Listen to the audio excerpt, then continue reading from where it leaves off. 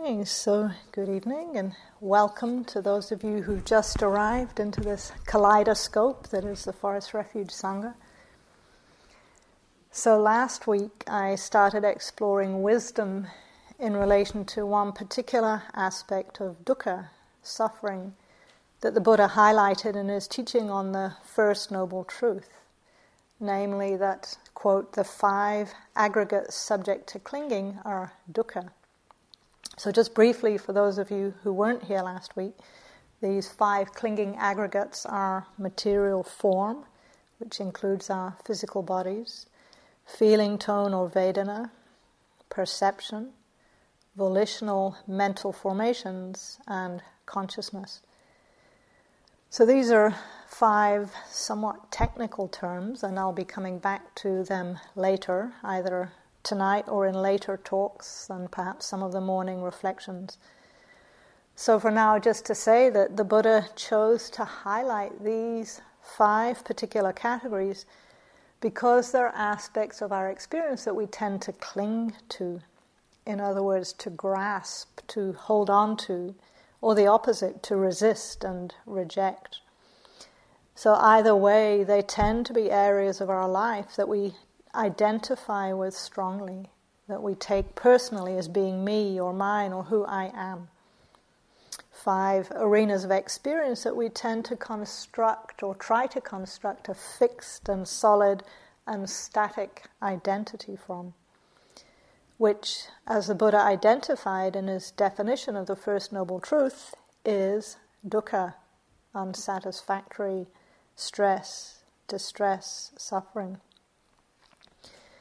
So as I mentioned last week, in some ways we could frame the whole of our meditation practice in terms of just 2 aspects, 2 movements, or 2 fundamental experiences of clinging and release. Release being what we experience when clinging is absent. So in this context, I'm using the term release as a synonym for freedom. So how might we do this as an actual practice?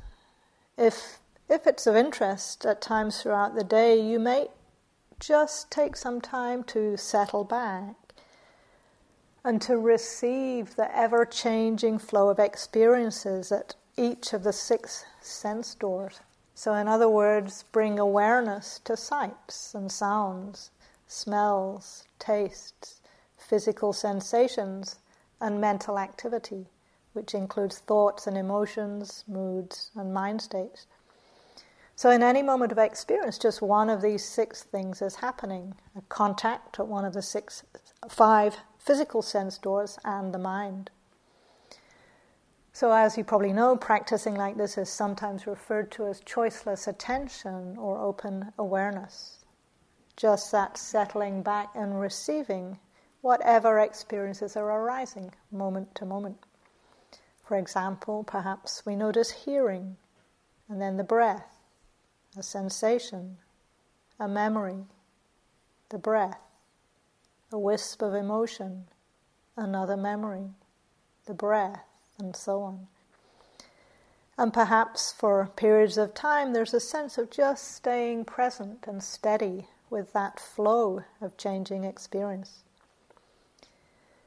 But then, at some point, out of that flow or flux, one particular experience suddenly seems to grab us.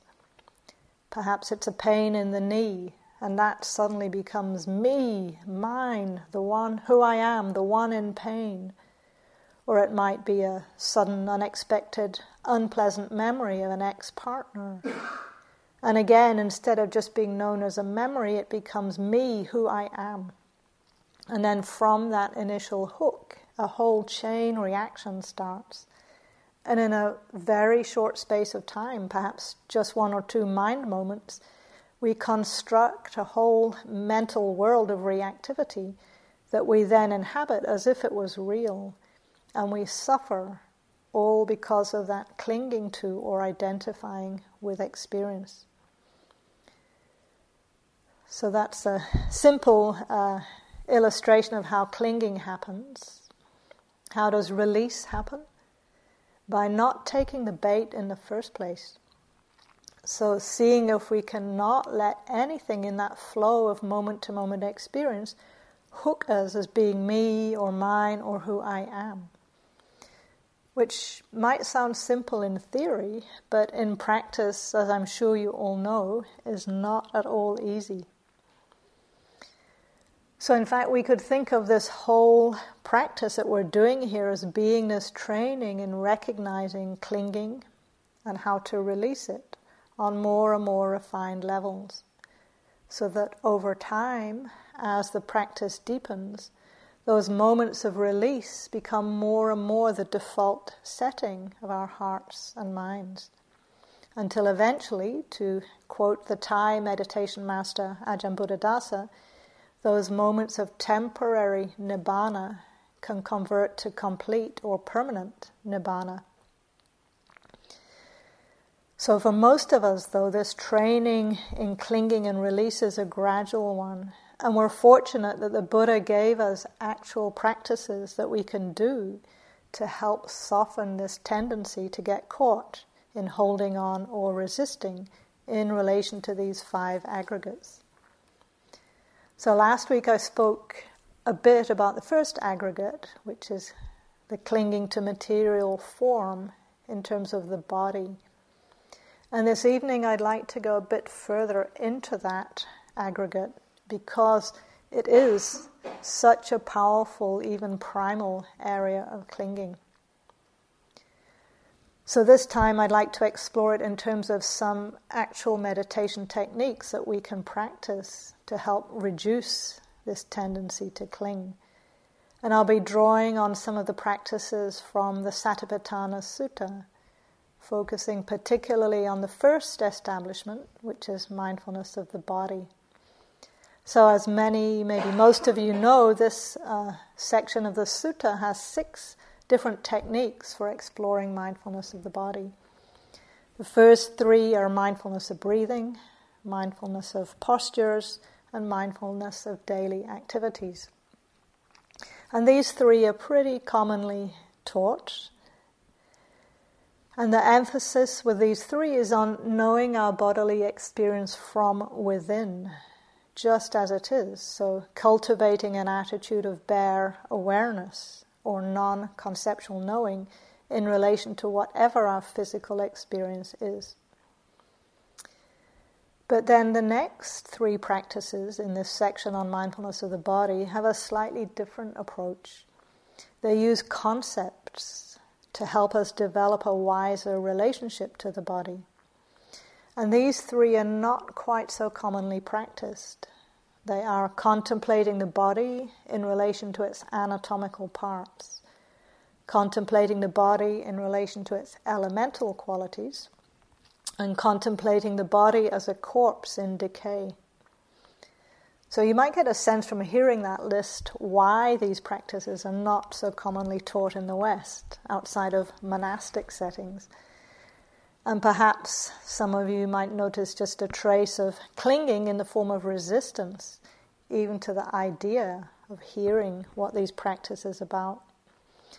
So if that's true for you, I hope that you can keep in mind that the point of them is to support insight, to support clear seeing, so that we can live with more ease, more happiness, more freedom in relation to our own bodies and the bodies of others.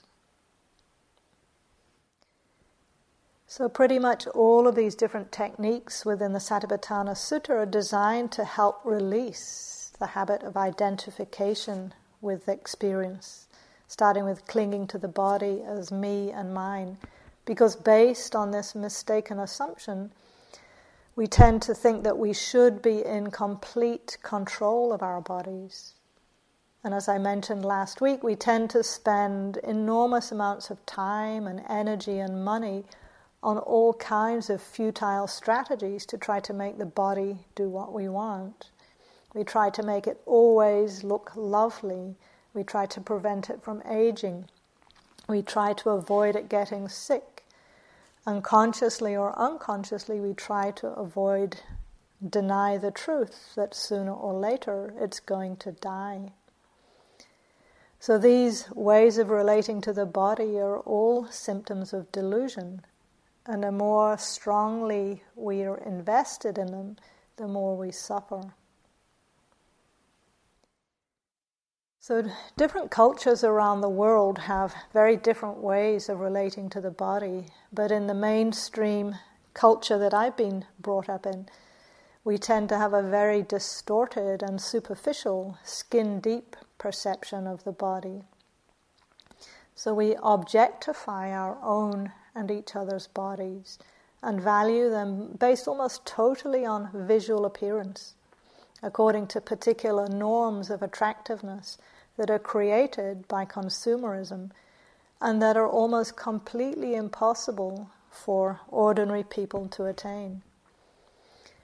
And I don't know about for you, but when I really let that in, it feels tragic that we value ourselves and others based almost entirely on the shape and size and age and color of our bodies, instead of more meaningful values such as the quality of our hearts and minds, our kindness, compassion, wisdom, and so on. And a lot of the time we aren't even aware of just how immersed we are in this culture of valuing external appearances and trying to make our bodies conform to these impossible ideals. So I was fortunate, pretty close to the start of my own meditation practice, to get to spend some time in a different environment, a different culture, where I was at least temporarily able to experience some relief from this pressure. So it was quite a few years ago now that I spent 3 months volunteering at a meditation center in a monastery in Thailand. And by Western standards, the accommodation there was quite basic. So there was no hot water, no flush toilets, no showers, no mirrors anywhere. And we were doing a lot of physical work, such as gardening and repainting the buildings. So most of the time we wore work clothes that we borrowed from a kind of community closet. So these were mostly second-hand t-shirts and worn-out old pants rather than our own clothes. And while we were there, we didn't have access to computers or the internet or books or magazines or media of any kind. So we weren't exposed to any kind of advertising for 3 whole months. And I didn't even realize how freeing this was until I was leaving Thailand and I got to the airport. And I was standing in line at passport control, and I suddenly became aware that my mind was noticing the clothes of the other women in line, was really registering how their hair was styled and what kind of makeup they were wearing and what kind of fragrances they smelled of, and so on and so on.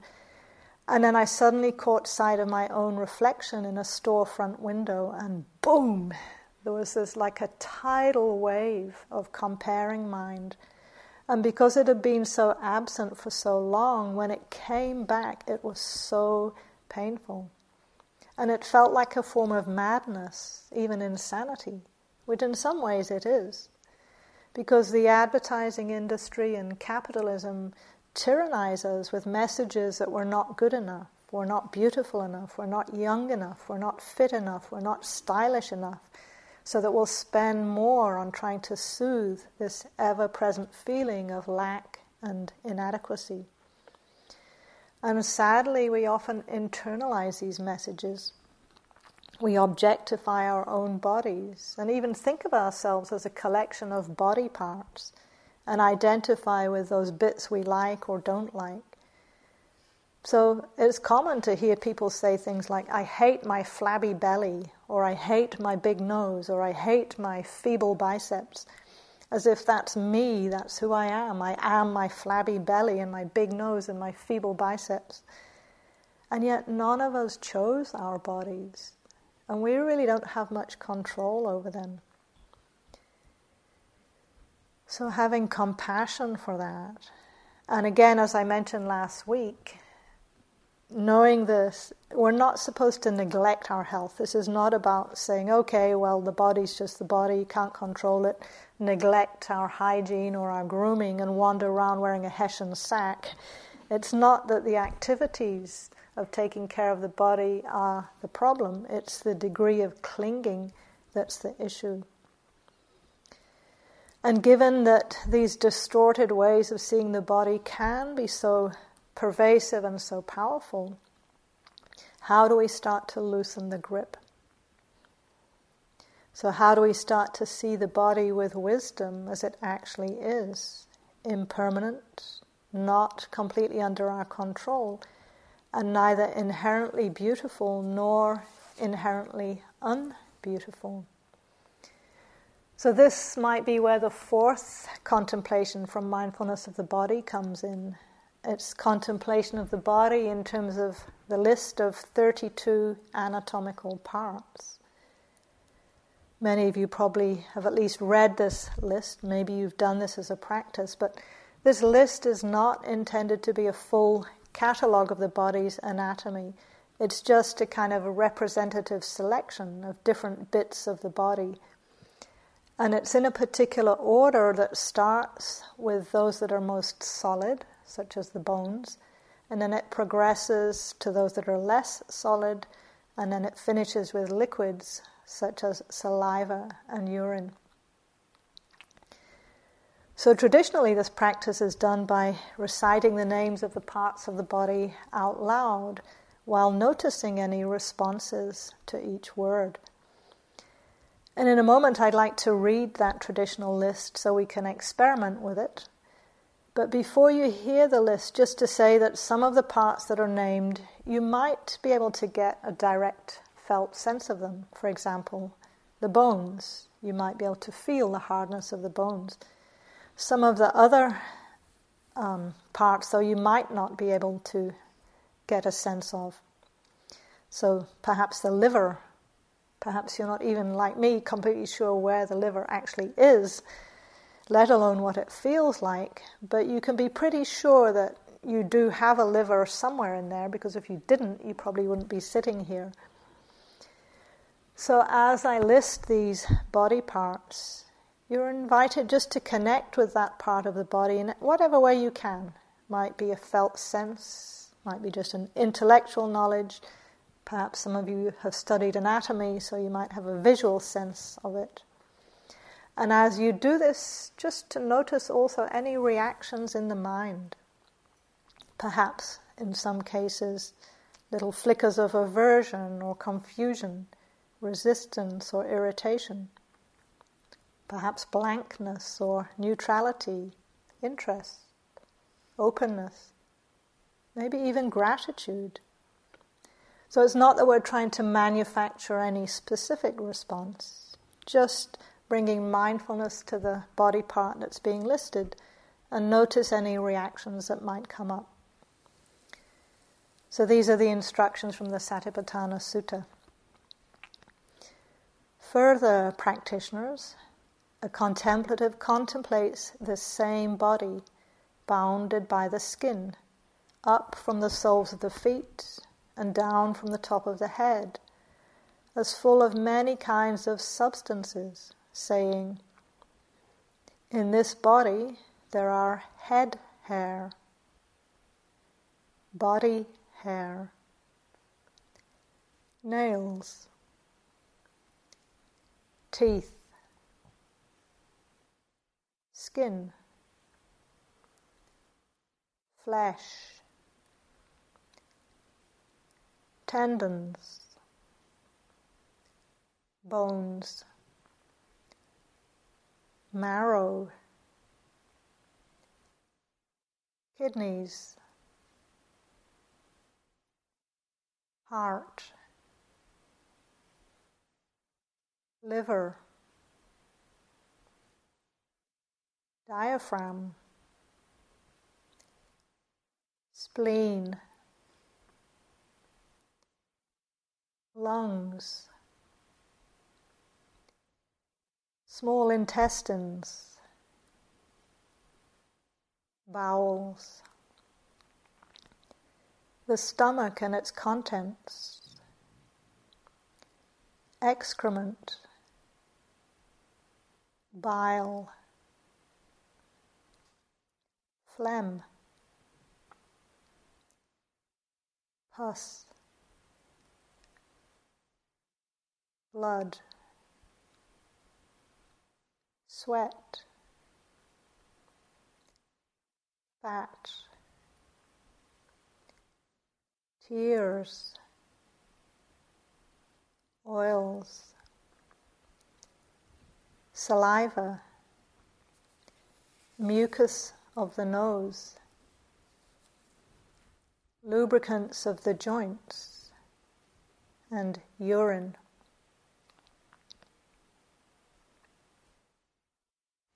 So what's it like just to hear these different aspects of the body named in that very matter-of-fact way? For me, it helped to reveal how much I unconsciously try to deny the biological nature of the body, to censor out all of those aspects of the body that are not conventionally attractive. So it can be a relief just to acknowledge that yes, this body is organic and it does produce bile and phlegm and pus and sweat and so on.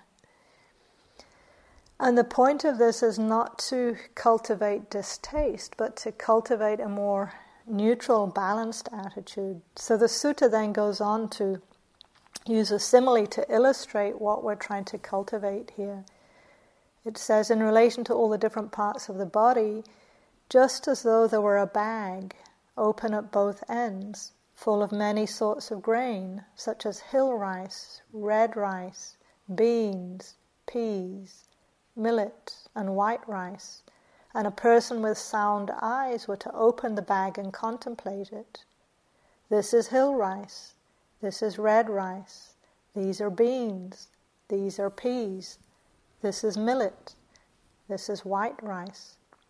So too, a contemplative contemplates the same body, bounded by the skin, up from the soles of the feet and down from the top of the head, as full of many kinds of substances.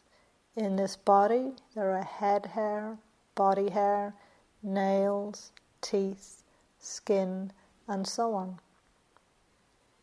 So we're trying to just know the organic nature of the body with an attitude of non-reactivity, neither being fascinated nor repulsed, simply knowing with equanimity the truth of how our bodies are. And if we do choose to do this as a practice, we also want to pay attention to the mind to make sure that it is developing equanimity and not creating any kind of aversion to the body, because aversion is the opposite of what this practice is intended to do. So if you do find you're getting off balance in some way, then just let it go and perhaps change to some metta or self-compassion practice. And then if, when you're feeling more balanced, you might touch into it again if it feels useful. So once we've got used to contemplating the body's organic nature, the next section of the sutta invites us to experience the body's insubstantiality, to know it very directly as an interplay of changing qualities or elements that are traditionally referred to as earth, water, fire, and wind or air. So the instructions in the sutta ask us to review this same body, however it is placed, however disposed, as consisting of elements thus. In this body there are the earth element, the water element, the fire element, and the air element. So nowadays we might hear this term, the four elements, and think, well, that's not very sophisticated. We all know there are way more than four elements. But again, these four elements are not intended to be a scientific description of the body. They're a way of understanding different aspects of our physical experience more directly, more immediately, as qualities of hardness or softness, solidity, liquidity, warmth, coolness, movement, vibration, and so on. So perhaps a better translation of the term four elements might be four elemental qualities. And the benefit of exploring the body in these terms is that it helps us to know our physical experience just as it is, without adding the sense of me and mine and who I am.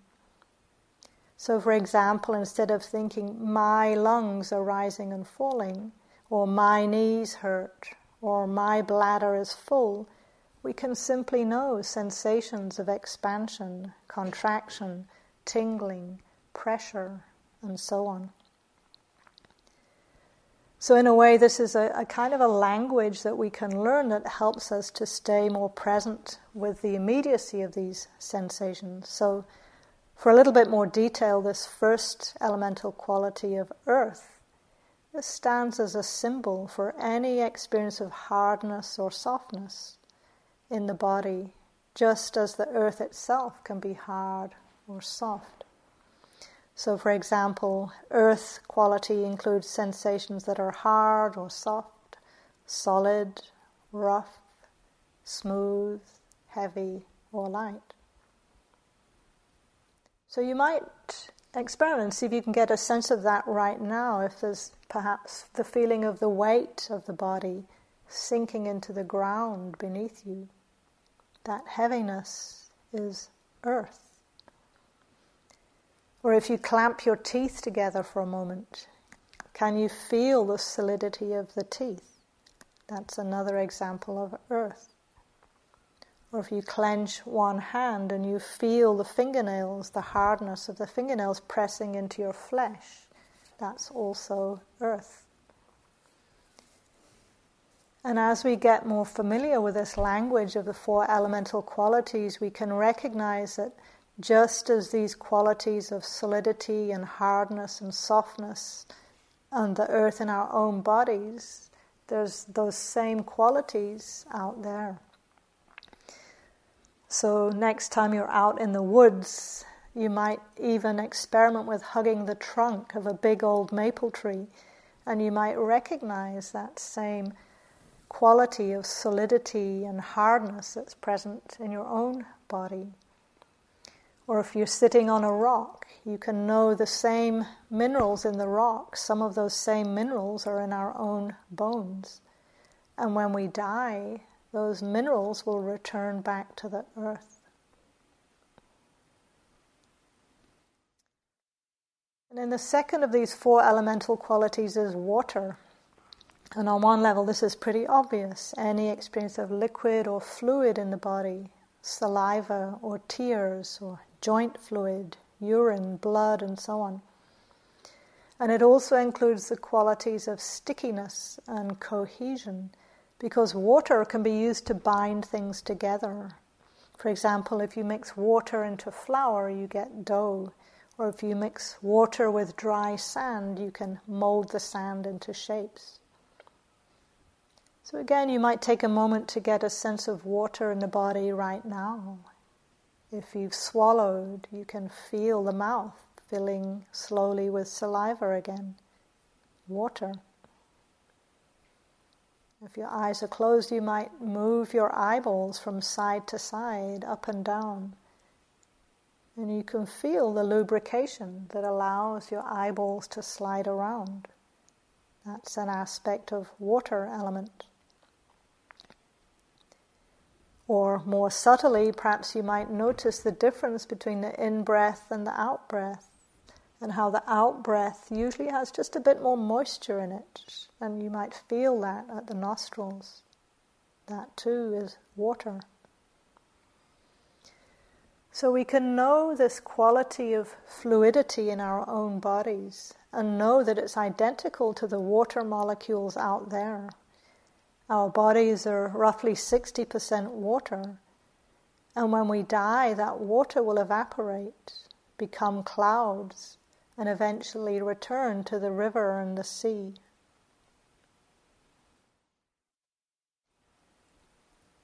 So the third elemental quality is fire, and this symbolizes temperature, whether something is experienced as hot or cold. And it also refers to processes in the body such as digestion and aging. So the fire elemental quality is also about metabolism. It's our life energy. And again, you might just get a sense of that right now and notice any areas of the body that feel quite warm. Know that as fire element. And again, perhaps a bit more subtly, you might notice the difference between the in-breath and the out-breath, this time in terms of temperature. So you might notice that the out-breath has a bit more warmth. And again, you might feel this at the nostrils. Even more subtly, perhaps you can sense into the process of digestion going on in the stomach and the intestines right now. The warmth that allows our food to be converted into nutrients. That's also fire element.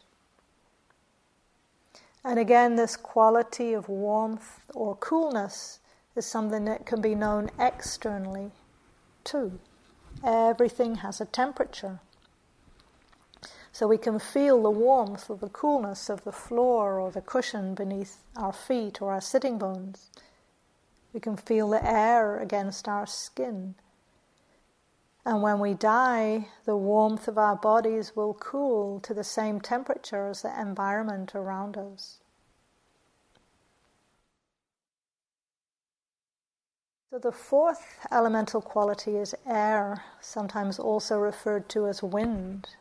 And it's, again, on one level obvious, the air in the body, perhaps the process of breathing, or of gas at times in the intestines. And as wind, it also symbolizes movement, motion, vibration. And it can also be known as space. So sometimes when the mind is quiet, it's possible to sense the cavities in the body, perhaps the lungs, or the opening of the nostrils or the ears. So again, just taking a moment to tune into air element. Perhaps taking a slightly deeper breath and feeling the air rushing in through the nose or the mouth. And as the oxygen comes into the body, you might feel the lungs expand and then contract. That's air. And perhaps there are some gurglings of gas moving through the stomach and the intestines, and again, that is air. So this quality of air within the body is just the same as the air outside. The air we take into our lungs is the same air that's all around us. We're literally breathing each other's air. And when we die, the air in our lungs and all of our other bodily cavities will escape and return to the atmosphere.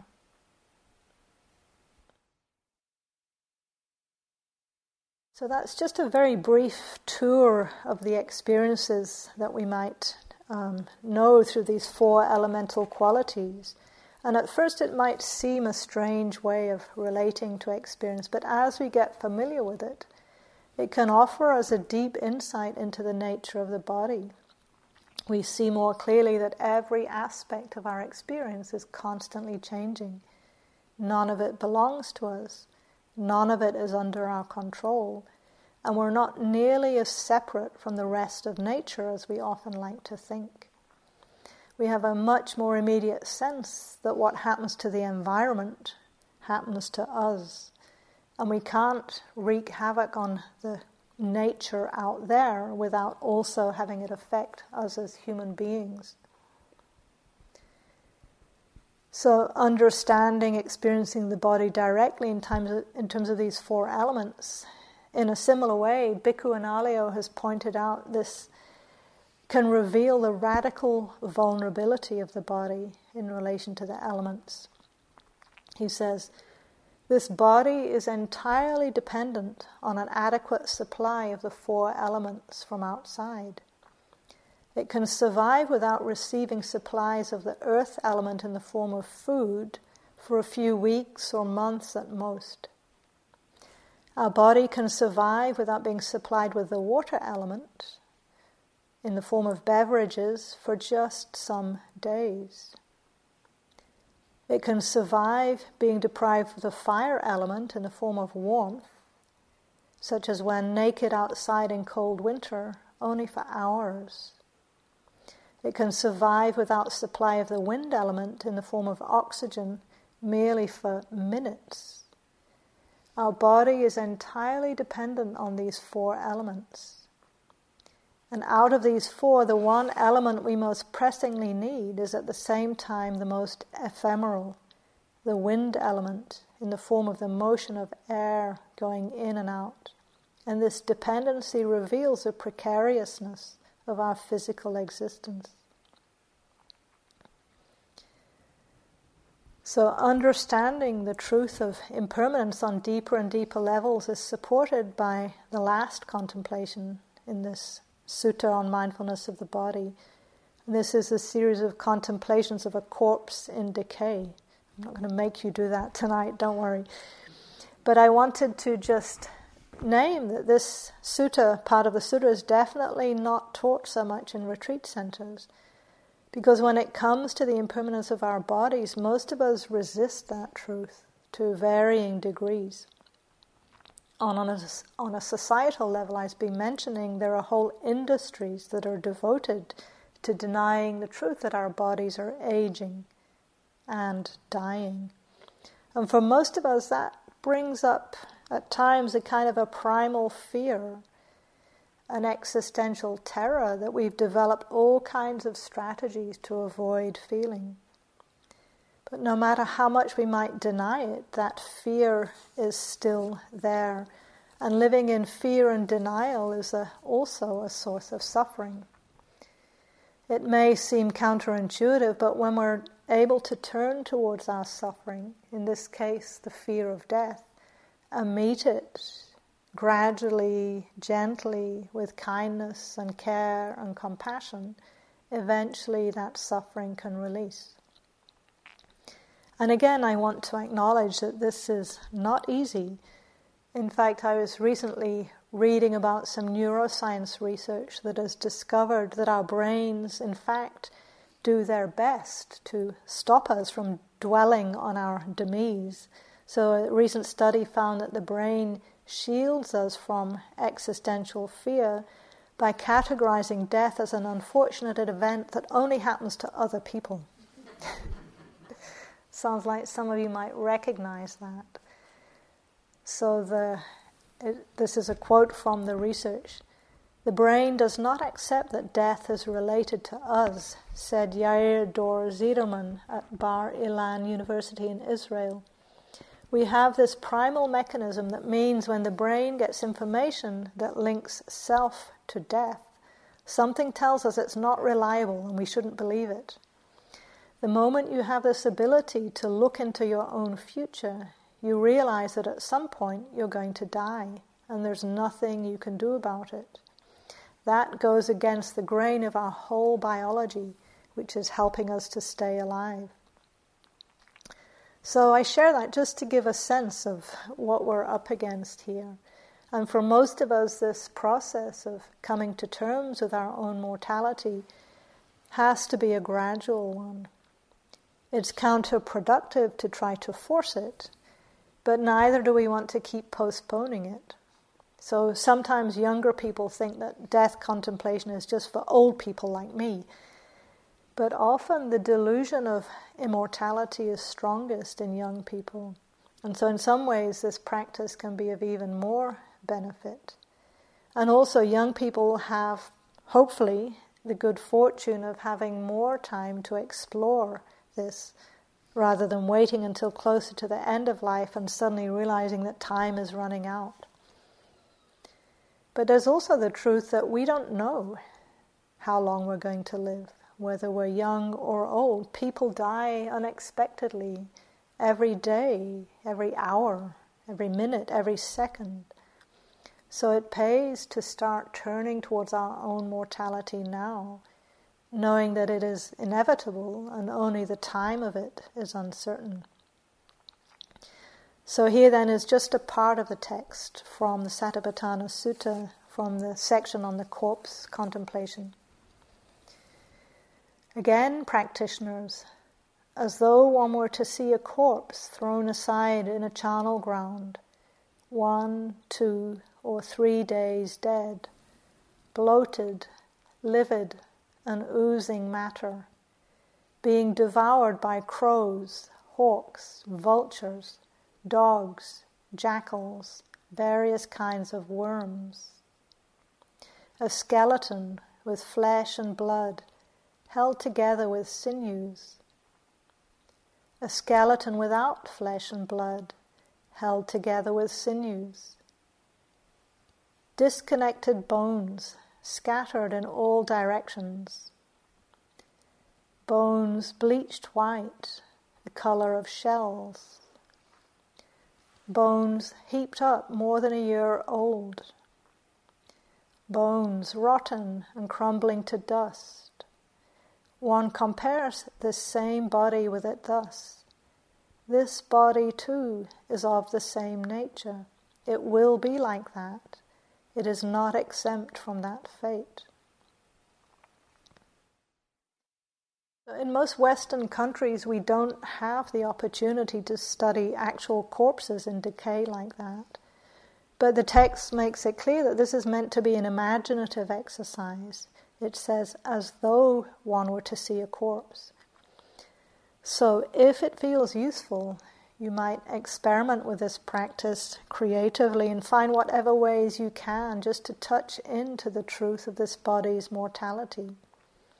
For example, my first teachers in Thailand encouraged us, whenever we saw the body of a dead animal, perhaps roadkill of some kind, not to ignore it, but to stop and to reflect. My body too is of this same nature. Thus it will become and cannot escape it. So I was fortunate a few years ago to have the opportunity to go to an autopsy lab in California and look at cadavers, bodies that had been dissected for medical training purposes. And perhaps some of you here have had a similar experience. And for me, it helped me get closer to my own mortality. And it also helped me in relation to my father's death, which came a couple of years later. And I also want to acknowledge that for many societies around the world, the practice of performing autopsies challenges some pretty deep cultural and religious beliefs around death.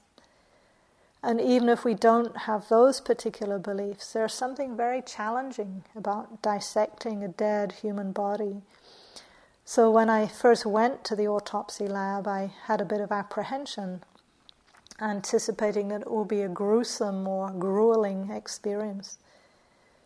But before we viewed the cadavers, we got to meet with the director of the lab, and just the way she spoke about her work changed my whole attitude.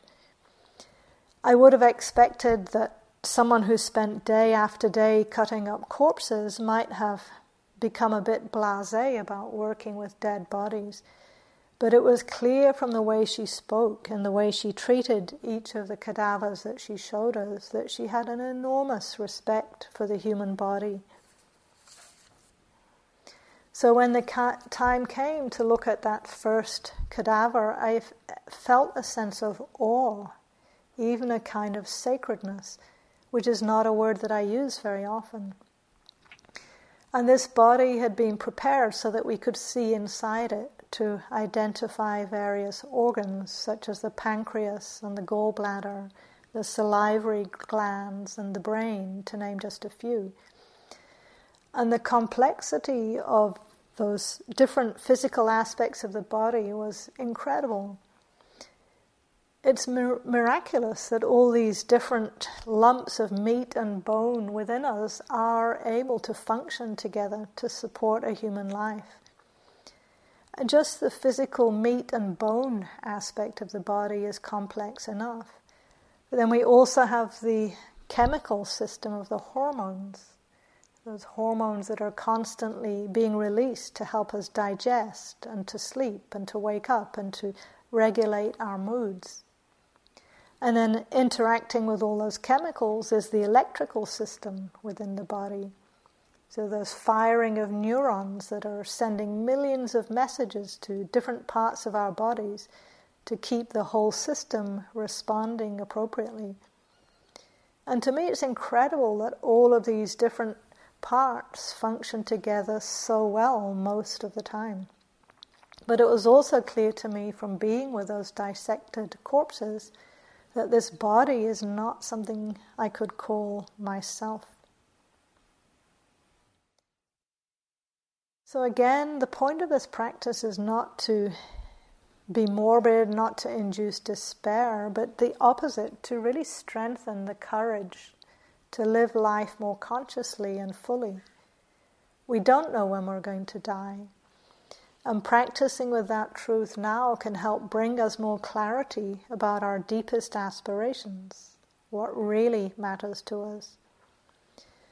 The more we can soften our fear of death, the more room we have in our hearts for the Brahmavihara qualities to emerge. The qualities of kindness and compassion and joy and equanimity that can come up quite naturally when we realize that we're all in the same boat. This is our universal human experience, our human predicament. So I'd like to bring this talk to an end by just a couple of minutes of silence to, if it feels useful, to reflect on the truth of our own mortality in any way that might feel beneficial for you right now. Or if it doesn't feel beneficial, you might instead orient to any of those heart qualities, again of kindness, compassion, joy, or equanimity, as resources in this journey towards freedom. So just a couple of minutes of silence now, touching into what feels true and alive for you in this moment, in relation to your own mortality or your own good heart.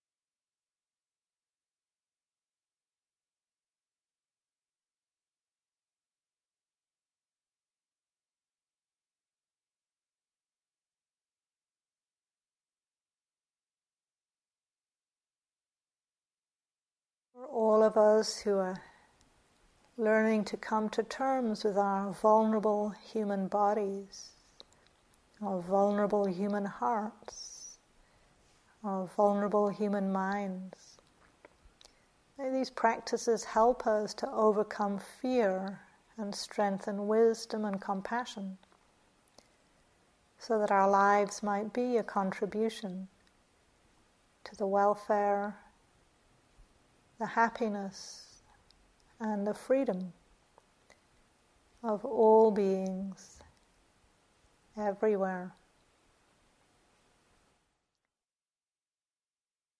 Thank you for your attention.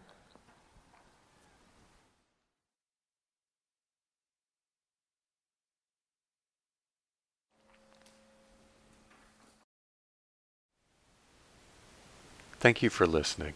To learn how you can support the teachers and Dharma Seed, please visit dharmaseed.org/donate.